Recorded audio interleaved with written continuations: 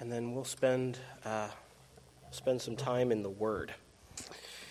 Dear gracious Father, we are so very thankful for your Son, Jesus. We're so very thankful for the Word, that you've given this book to us, this divine library, and as your Spirit moves, we can understand you, we can understand your will, and you apply these things to our lives so that we may lead a life that brings you honor and glory and looks like your Son, Jesus Christ. We ask, Father, that as we look into your word, that we would see these as not just being, these words on the page are just being a product of humans, but realize that this is your word, and these are the things that you want us to know, and that these things are far more important than any other books or any other words that are written in books. We ask, Father, that you would be moving in our hearts, causing us to see our hidden sins, that we may repent of them. We ask that you would encourage our hearts to continue to live for you, and that our focus would be honoring and glorifying your Son, Jesus Christ. We're so very thankful for everything you've given us. In your Son's name, amen. So I don't know what you watch on YouTube or not. I just know that you probably wasted all of yesterday watching YouTube. I'm joking. I don't know about you, but once you start a YouTube video, that's the day, right? Because then it goes the next one and the next one. Anyways, one of the things that shows up on YouTube for me is there's these experts that watch movie clips, and then they talk about their expertise and how the movies either get it right or wrong. So, like, for example, I saw one of a professional archer critiquing all of these movies where there's people shooting bows, right? And they go, this one has good technique, and this one has bad technique. I watched one this past week of ancient war expert, and he was an expert on ancient battles and strategies.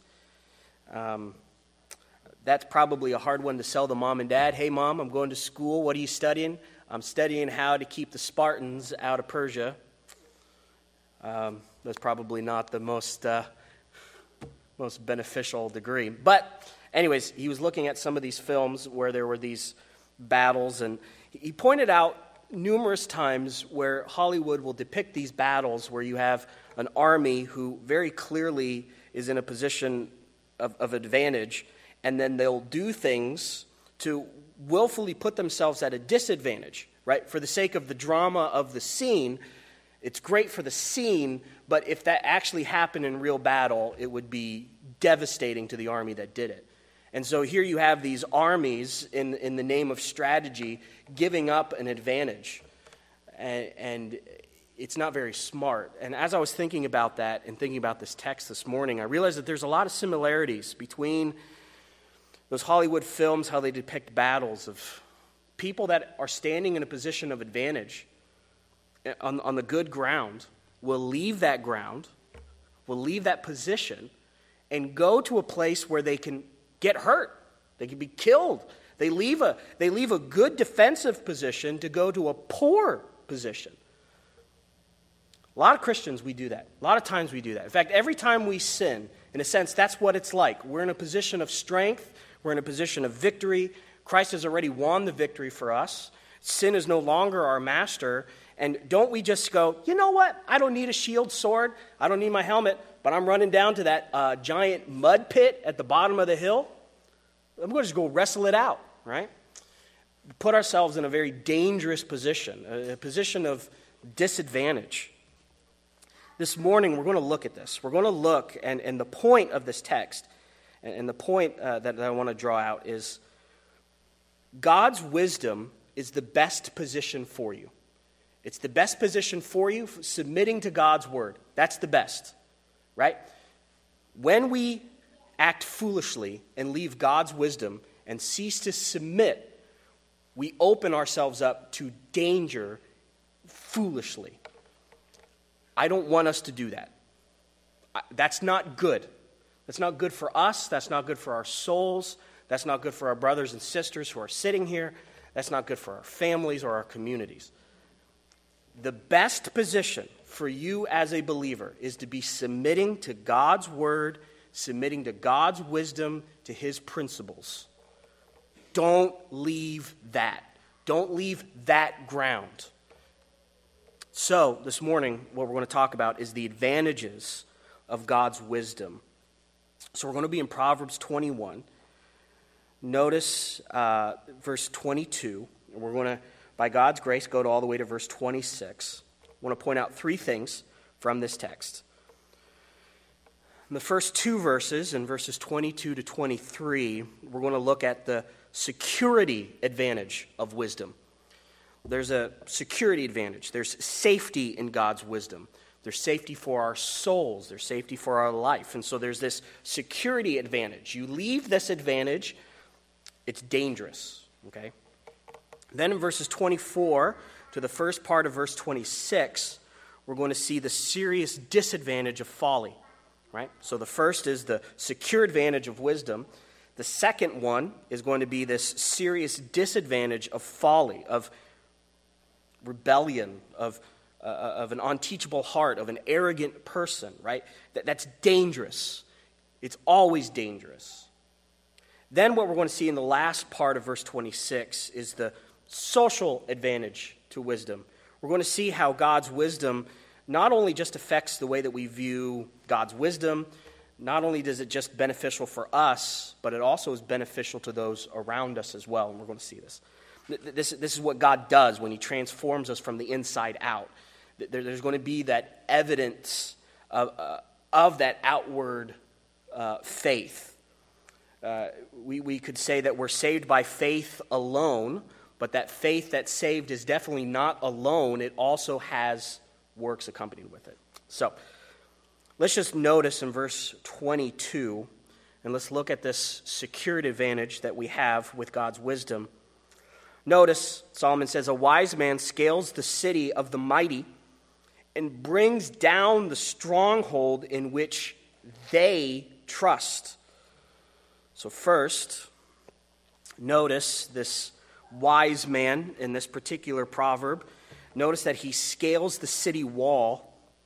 Notice that this just isn't any city, right? This isn't like my kids when they make a Lego city and then I can scale those walls.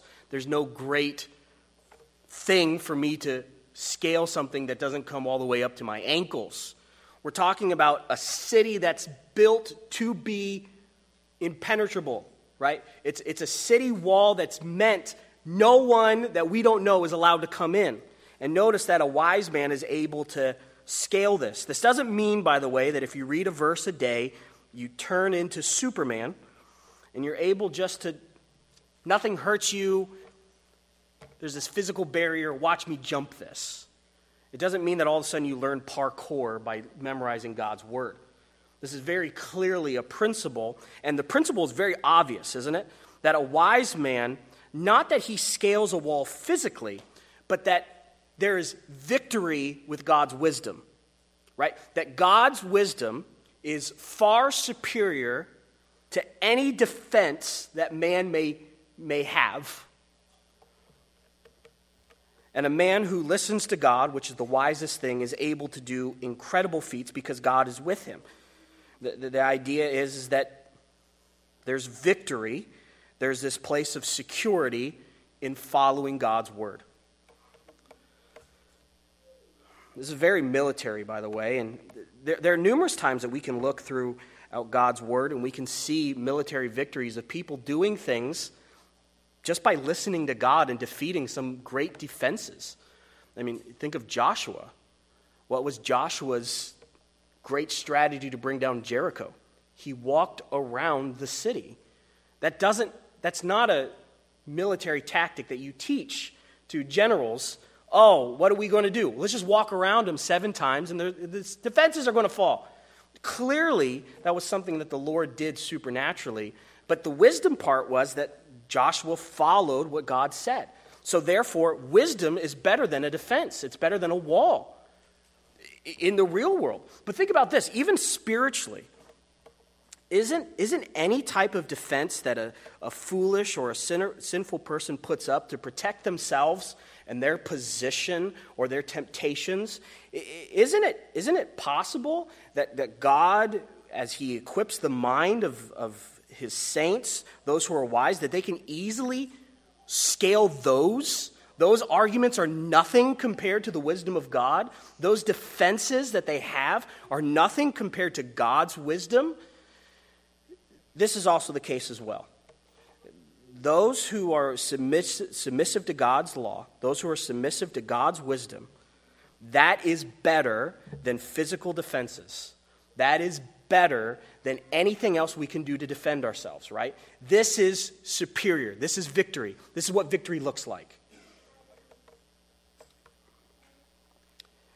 Solomon talks about this, by the way, numerous times in the book of Ecclesiastes. Just quickly turn with me to Ecclesiastes 7.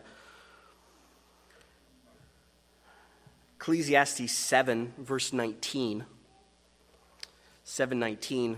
Notice what Solomon says. He says, wisdom gives strength to the wise man more than 10 rulers who are in the city. I don't think this is exact. I don't think this is always the case. I think in Ecclesiastes he's given a principle, but the principle is it's better to be a wise person and have wisdom, and you're like worth 10 rulers, right? Then jump to chapter 9. Notice in chapter 9, verse 13. Notice this account that Solomon has. In verse 13, he says, I have also seen this example of wisdom under the sun. Every time that Solomon says that phrase, under the sun, he's talking universally, right? This is something that's happened in the world of men, right? So this is a universal thing. So he says, in the history of the world, I've seen this. And he says, and it seems great to me. It's profound. This is a profound thought. Solomon has this profound thought as he sees this and he observes this. He says, there was a little city with few men in it, and a great king came against it and besieged it and built great siege works against it. By the way, just the drama already of this verse is interesting. It's a little city with few men against a great king with a great army with great siege works, right? So you get the smallness of the defender and the bigness of the attacker, right? It seems like all hope is lost. Little city, guess what? You're conquered, right? And then notice what he says in verse 15. But there was found in it a poor wise man, and he by his wisdom delivered the city, yet no one remembered that poor man. So you get the point. Wisdom is better than these weapons, right? Better than the king, better than the great army, and that it's better to have God's wisdom than these other things, right? Verse 16, but I say that wisdom is better than might, though the poor man's wisdom is despised and his words are not heard. The words of the wise heard in quiet are better than the shoutings of a ruler among fools.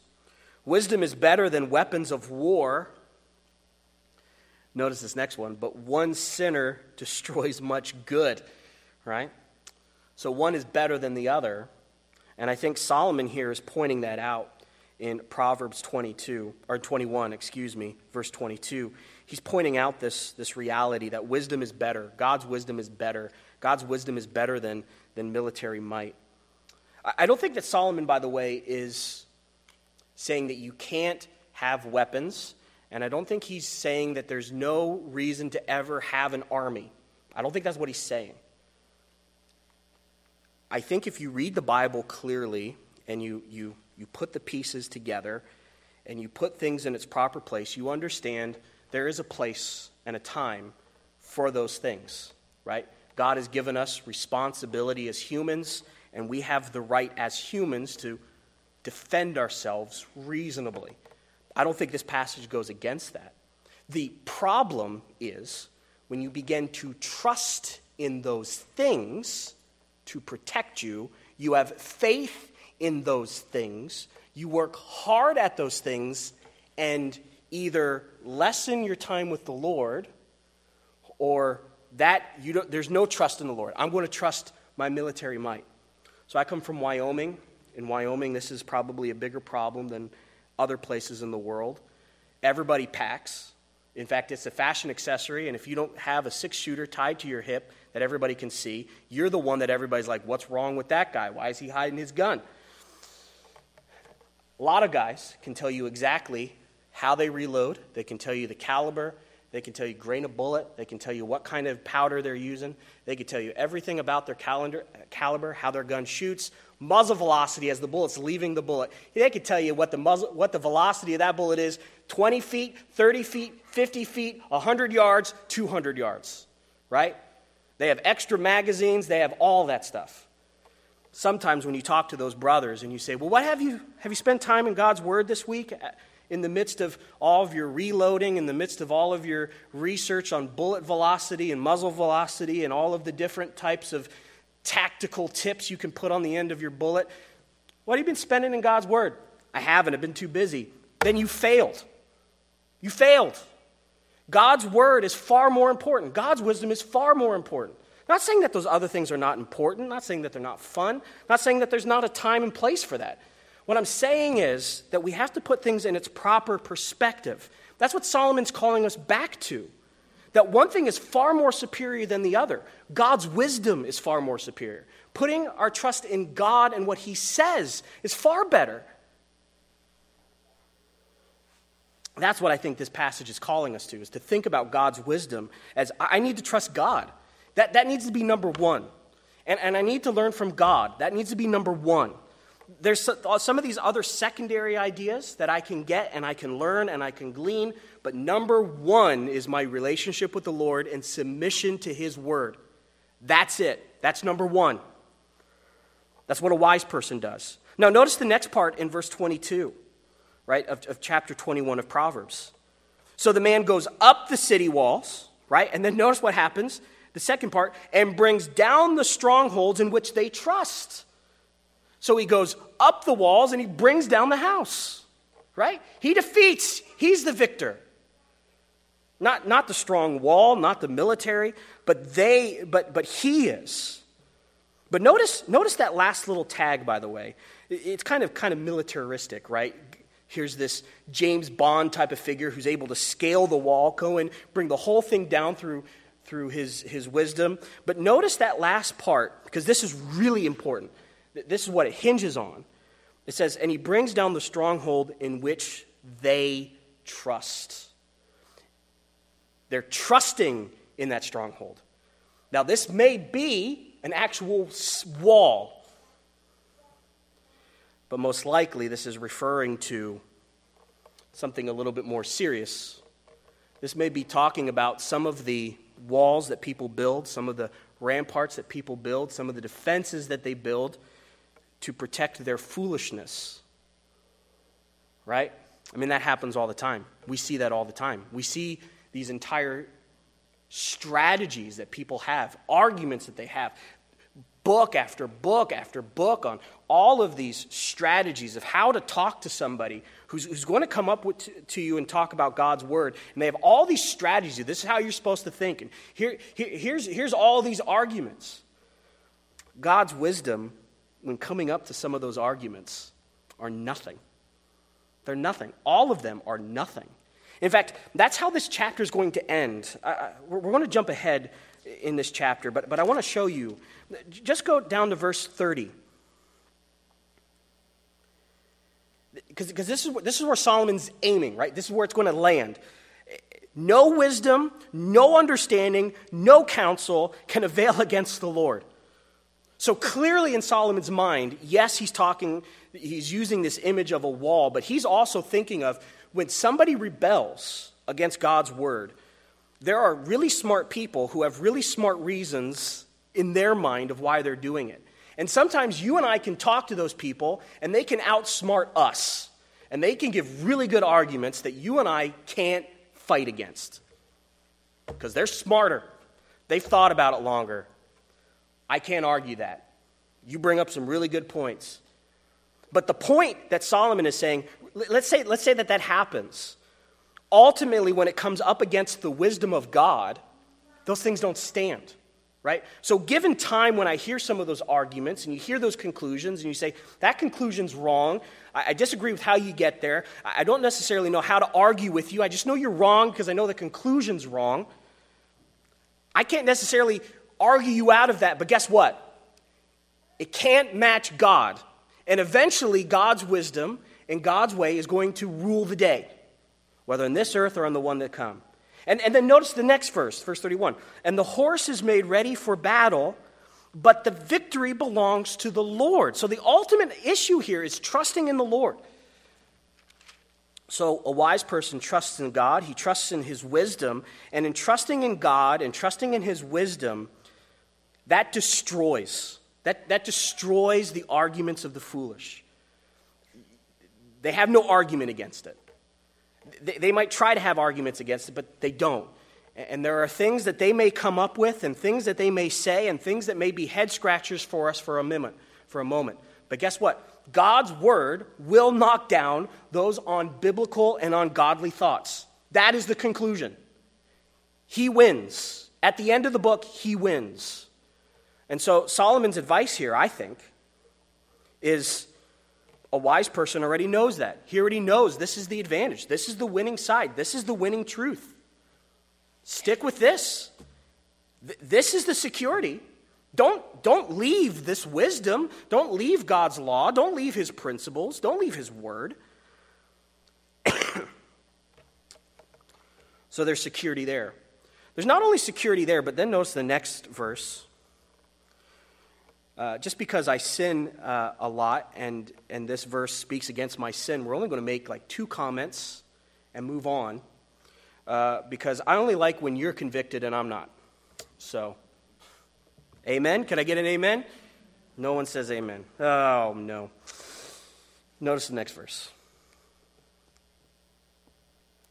Whoever keeps his mouth and his tongue keeps himself out of trouble. Yup. Right? Notice the wisdom of God. If you are able to be wise, submit yourself to the Word, submit yourself to the Spirit, have self-control, and able to control the things you say, guess what? You're not going to get into a lot of trouble. Right? That's true. This is the brilliance of God's wisdom. 9 times out of 10 when I'm in trouble, it's because I said something. Right? It's not because I necessarily did something, but because I said something. And 9 times out of 10, I say something because I think it's funny. Wrong time, right? Or I speak out of foolishness, right? I think I have the right to say something that might be harsh and cutting because I feel like I'm in a position where I can say that. And I say it and it comes off too harsh because my heart was harsh, right? I'm not thinking of the other person. I'm not speaking from a position of humility and wisdom and discernment, of saying the right thing at the right time with the right attitude for the right reasons. I mean, there's a lot that we could talk about this, right? The New Testament has a lot to say about this idea of the tongue and what we say. But here's a portrait of a wise person. A wise person has that ability to guard his tongue. And notice the security of that. Notice the security of a wise person who has discernment and self-control. He's not putting himself in trouble. There's security there, right? Watch what you say. Say things that are in accordance to God's wisdom. Say things that will build up and not tear down. James has a lot to say about the tongue. And I want to show you some of it. Let's go to James 1.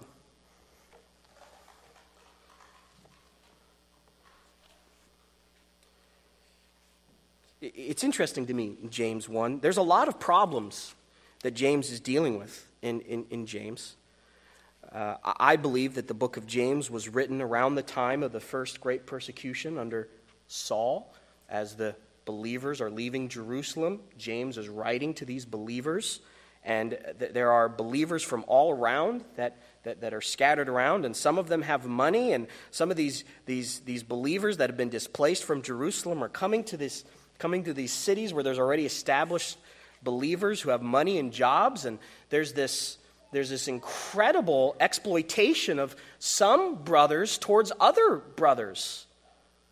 In fact, we find out in the last part of the book of James that there are some who hire people and then say, I'm not going to pay you today. I'm not going to pay you today. I'm not going to pay you today. It doesn't pay, but they're getting all this free labor, this exploitation. Really serious issues, right?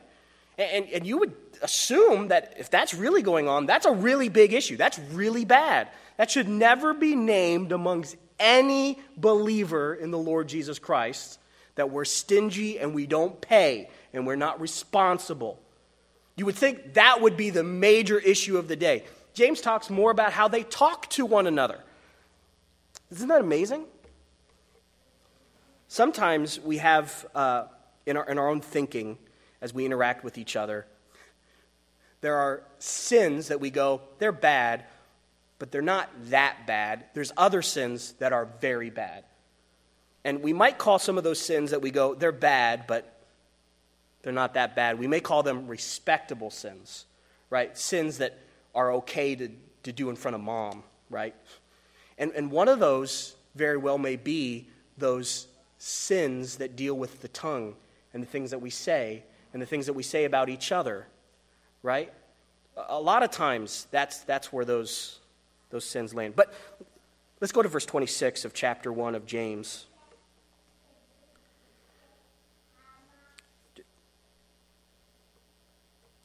As James is encouraging and exhorting these believers, just notice this, verse 26. If anyone thinks he is religious.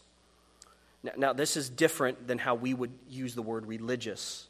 This is if anyone thinks of themselves as being godly, someone being righteous, someone who really takes the word of God serious, right? Views themselves as attempting to live out God's word, right? That's the idea here of the word religious. So if anyone thinks he is religious and does not bridle his tongue, but deceives his heart. You see that? It's possible to think of ourselves as being one thing, but actually just lying to ourselves and deceiving ourselves. Then notice what he says next. This person's religion is worthless. So if you can't bridle your tongue, your godliness is worthless. Go with me to chapter 3. Notice what he says here in chapter 3.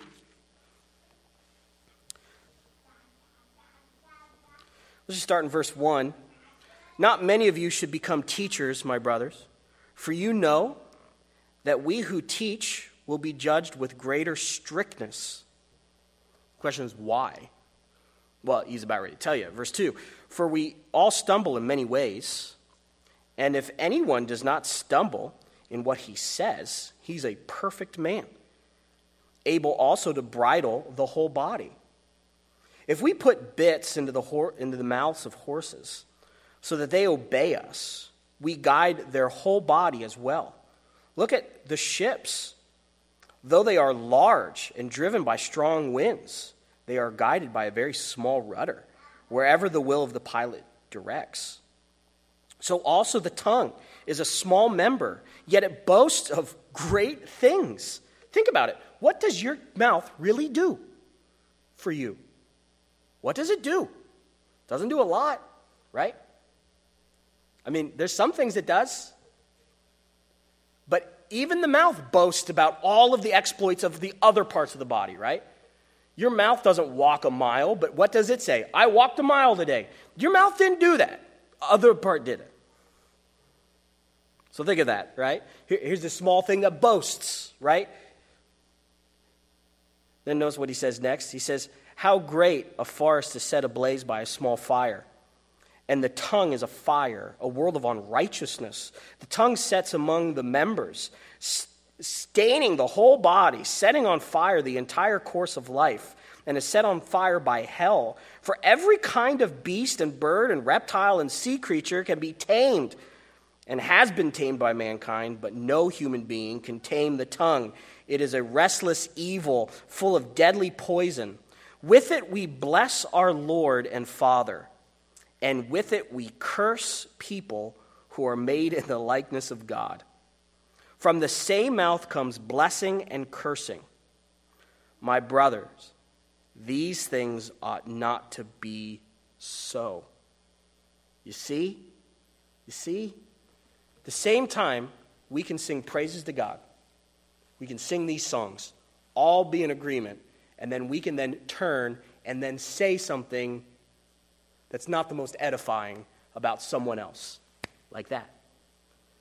So when we get back to Proverbs 2, you understand the wisdom of 21. We can understand how being submissive to God's will, being submissive to God's wisdom and the principles that are found in God's wisdom, that's a protection. There's an advantage. There's a security there, and that's an advantage. The problem is that we're tempted to leave this advantage and go into another position that is not for us, right? That can hurt us and get us into trouble. That can hurt our brothers and our sisters and our friends and our neighborhoods, right? We can do that. We're in a position of wisdom, and we need to stay in wisdom, submitting to God's word, not the other. Now, notice the next thing that's said. It's a little difficult, but at least the wording is a little difficult in the Hebrew. And so I imagine if you have multiple translations at your fingertips, you can see some of the variants of how difficult it is to translate this next part. But we'll try to muddle through this. Verse 24. Scoffer is the name of the arrogant, haughty man. I think that's a pretty good translation of what's going on, even though it's kind of reversed. They do that to help with us with the English. But we're moving from this place of an advantage, right, of a security advantage. And here's this great disadvantage, right, of folly. And it starts off with this guy, the infamous man of the book of Proverbs, the great villain of the book of Proverbs, the scoffer, right? This man, the scoffer, the mocker, the guy that goes, huh, that guy. That guy who's completely, totally rebellious. This man, scoffer. Notice how it describes him. And notice how the question is, how can a scoffer be so belligerent and so boisterous? And how can he be so rebellious? How can he be so hurtful? How is that possible for this man to do this? Solomon explains, scoffer is the name of, notice this, the arrogant and haughty man. The man who thinks too much of himself, puts too much on himself, narcissistic and thinks he's the best. He walks into the building and says, I'm it. You need nothing else. It is me. I am awesome. He is the type of man that wants you to kiss his shadow because he's too good for you to touch him himself. That's this man. The scoffer is so rebellious towards the things of God because he loves himself so much. But he loves himself in a very sinful way to say, I am it. I need no one else's help. I don't need God's help. I don't need the church's help. I don't need anyone. I am a self-made guy, right? I am self-reliant. My mind is strong enough. My will is strong enough. My strength is strong enough, right? He's arrogant and he's haughty. And then notice this next phrase in verse 24, who acts with arrogant pride. Now, I got to be honest. You could have just said, who acts in arrogance, and that makes sense. Or acts with pride, that makes sense. But to intensify it, he's already called him arrogant and haughty. And then to say this guy acts, he's arrogant and he's haughty, and by the way, he also acts with arrogant pride, just intensifies the arrogance and narcissism of this man. Right? I mean, it's intensified. We've already spoken at great lengths of the problem of pride and how devastating that is for our own souls, how devastating that is for others. So this is bad. So the question is, how does one leave that position of trusting in God's word? How does one leave that position of relying upon the things that the Lord has given us to help us become more like Christ? What would motivate us to leave that position? You ready? Pride. because you think you're strong enough. You think you are enough. You don't need anyone else. My mind is strong enough to think. My will is strong enough to act. I have enough muscles in my legs to run. I don't need him, and I don't need anyone. And it's that type of self-deception that leads you away from God's wisdom. That's why we so easily throw away all of our armor. That's why we so willfully leave the position of this great advantage that we have given to us by Jesus. We think to ourselves in moments of insanity, I don't need him. I'm good enough by myself. Or I'm good enough with the things that I've created. Now there's another issue. Notice this next issue in verse 25. Solomon kind of compounds these issues of this self-love, this narcissism, this selfishness. And notice as he's talking about rebellion, that, by the way, this is the ultimate rebellion against God, is to assume that I am and everything I have is because of my decisions, my will, my ability. That is ultimate rebellion, right? That's what it looks like. And a society that is incredibly arrogant and incredibly boastful is a society that is moving away from God. That's what it looks like. We might think it looks like something else. It's not. It's one that's full of itself. This type of idea, notice how it bleeds over into the next one, verse 25. The desire of the sluggard will kill him. His lusts will kill him. Why? Because all he cares about is his lusts. You've got to remember, a sluggard in the book of Proverbs is not necessarily someone who refuses to work. It's the one who refuses to do what he's supposed to be doing and doing something else, right? That's the idea. It's one who's investing in themselves and doing things. I want to do this. I want to do this. It doesn't mean that they don't work hard. It doesn't mean that they don't exert energy. It means that they don't exert energy for the things that they're supposed to be doing. So here's a sluggard, and his desire, just wanting stuff, will kill him. Why? Because he desires to consume, he desires to have, he desires to fulfill his own fleshly desires, and he refuses to labor. He refuses to do the things that God has asked him to do. And he says, I'm not going to do that. I'm going to get it another way, and I want to keep on. I want that. I want that. I want that. The very thing that he desires is the very thing that's going to kill him, right? And then notice how it describes it. Verse 26, all day long he craves and craves. Whew. That's all he does. I want, I lust, I desire. That's all that's going through his mind. So think of the scoffer, think of the sluggard. There's this constant flow of, this is what I want. This is how great I am. It's a attitude of narcissism, self-centeredness. That is the furthest thing from a Christ-like attitude. This past week I was reading in Philippians 2. Let's go there quickly.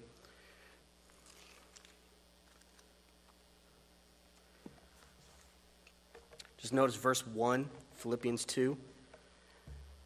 So, if there is any encouragement in Christ, any comfort from love, any participation in the Spirit, any affection and sympathy, Philippians 2:2, complete my joy by being made of the same mind, having the same love, being in full accord and of one mind, do nothing from selfish ambition or conceit, but in humility count others more significant than yourself.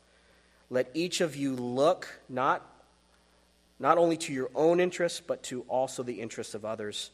Have this mind among yourselves, which is also in Christ Jesus, who, although he was in the form of God, he's God, and he did not think of himself as robbing God by being considered equal with him, but he emptied himself, being made in the form of a servant, being born in the likeness of man.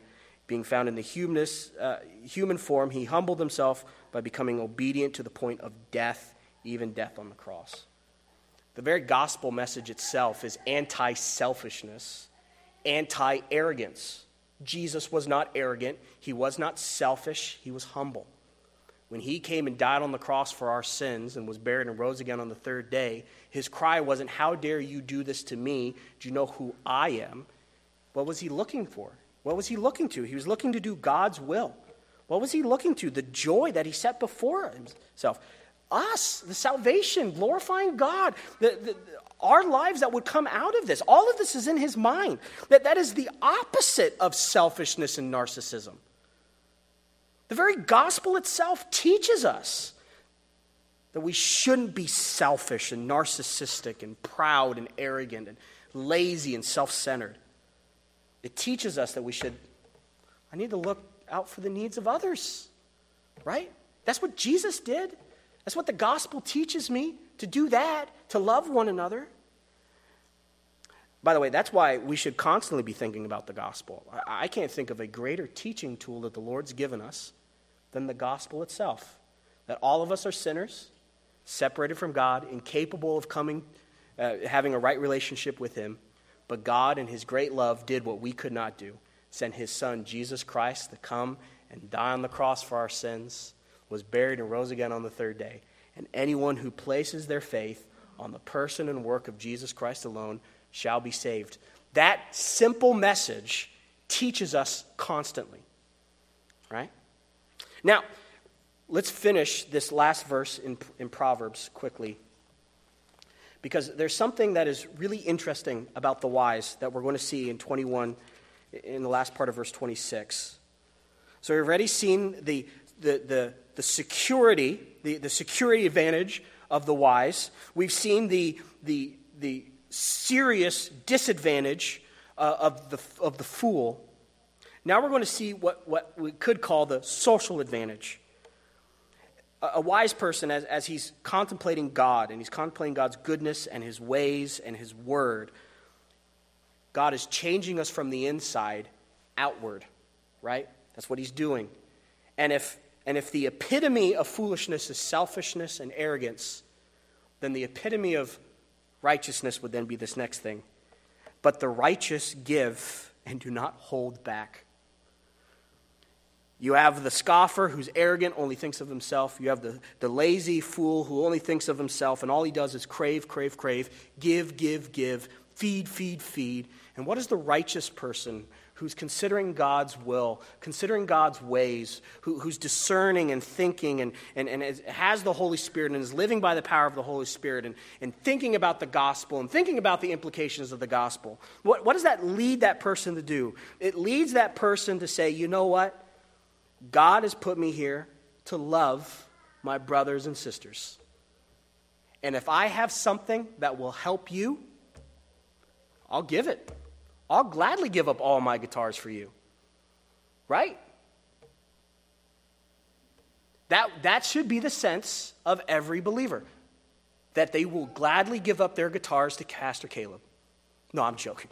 That we would gladly give up the things we love the most for our brothers and sisters, right? I'm not looking out for my own needs. I'm looking out for you. I want to help you. I want to encourage you. I'm here to encourage you and edify you and point you towards Jesus and give and give and give. Tonight we're going to be studying the book of Acts. Going to do an overview of the book of Acts. The first half of the book of Acts is overwhelming at how much the church gave to each other. It's overwhelming. It's absolutely overwhelming. It says numerous times they had all things in common. All things in common. You had people selling houses and land and just giving that money to the church saying, somebody needs help. Do it. Here it is. Help. They were feeding people in the community, right? There was this giving, and there wasn't this holding back. It's really interesting. Peter and John actually go and they heal a guy. And remember when Peter and John said, silver and gold we have none, but this we say in the name of Jesus Christ, get up and walk. Right? There was this sense of giving and the sense of love and brotherly love. That's what wisdom does. That's the product of all of this. Right? That it's not self-centered. It's wanting to seek to honor and glorify God and love others. That's an advantage. We shouldn't leave that advantage for something else, right? What would be the opposite of giving but holding, right? And why would we ever do that? Because we're influenced by the scoffer and by the sluggard to think only of ourselves, to consider ourselves as being more important than anyone else. That is not how a church should function. By God's grace, hopefully each day, our neighbors, the people we come in contact with, our coworkers are saying, wow, that guy is becoming more and more gracious, more and more giving, more and more humble, right? So my challenge is that you realize this is what a wise person looks like, and my challenge is that you realize what a foolish person looks like, and by God's grace, and by his constant watch care over our soul, and by our brothers and sisters encouraging us, edifying us to live for the Lord, that we will become more and more humble, more and more like Jesus, more and more giving. Not saying that we don't give.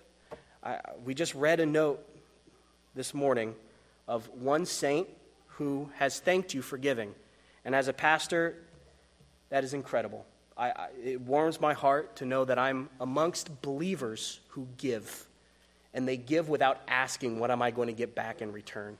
That's incredible. That's incredible. But guess what? Each day, the Lord is asking us to do that more and more.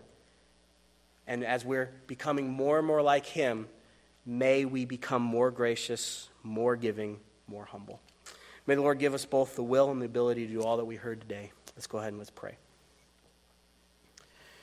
Dear Father, we are so very thankful once again for your love, for your mercy, and for your grace.